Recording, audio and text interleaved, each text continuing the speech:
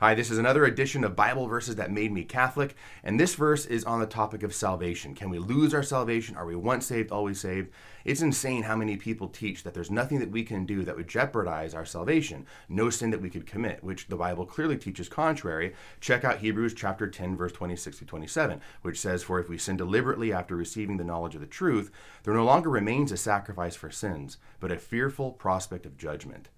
So the Bible teaches here and elsewhere we can lose our salvation. If we choose sin as opposed to Christ, we choose death as opposed to life. We can be restored to everlasting life again through the sacrament of confession, which is a topic for another time. But yes, we can lose our salvation if we deliberately choose sin, what we call mortal sin. So this verse taught me there is no such thing as once saved, always saved. God bless your day.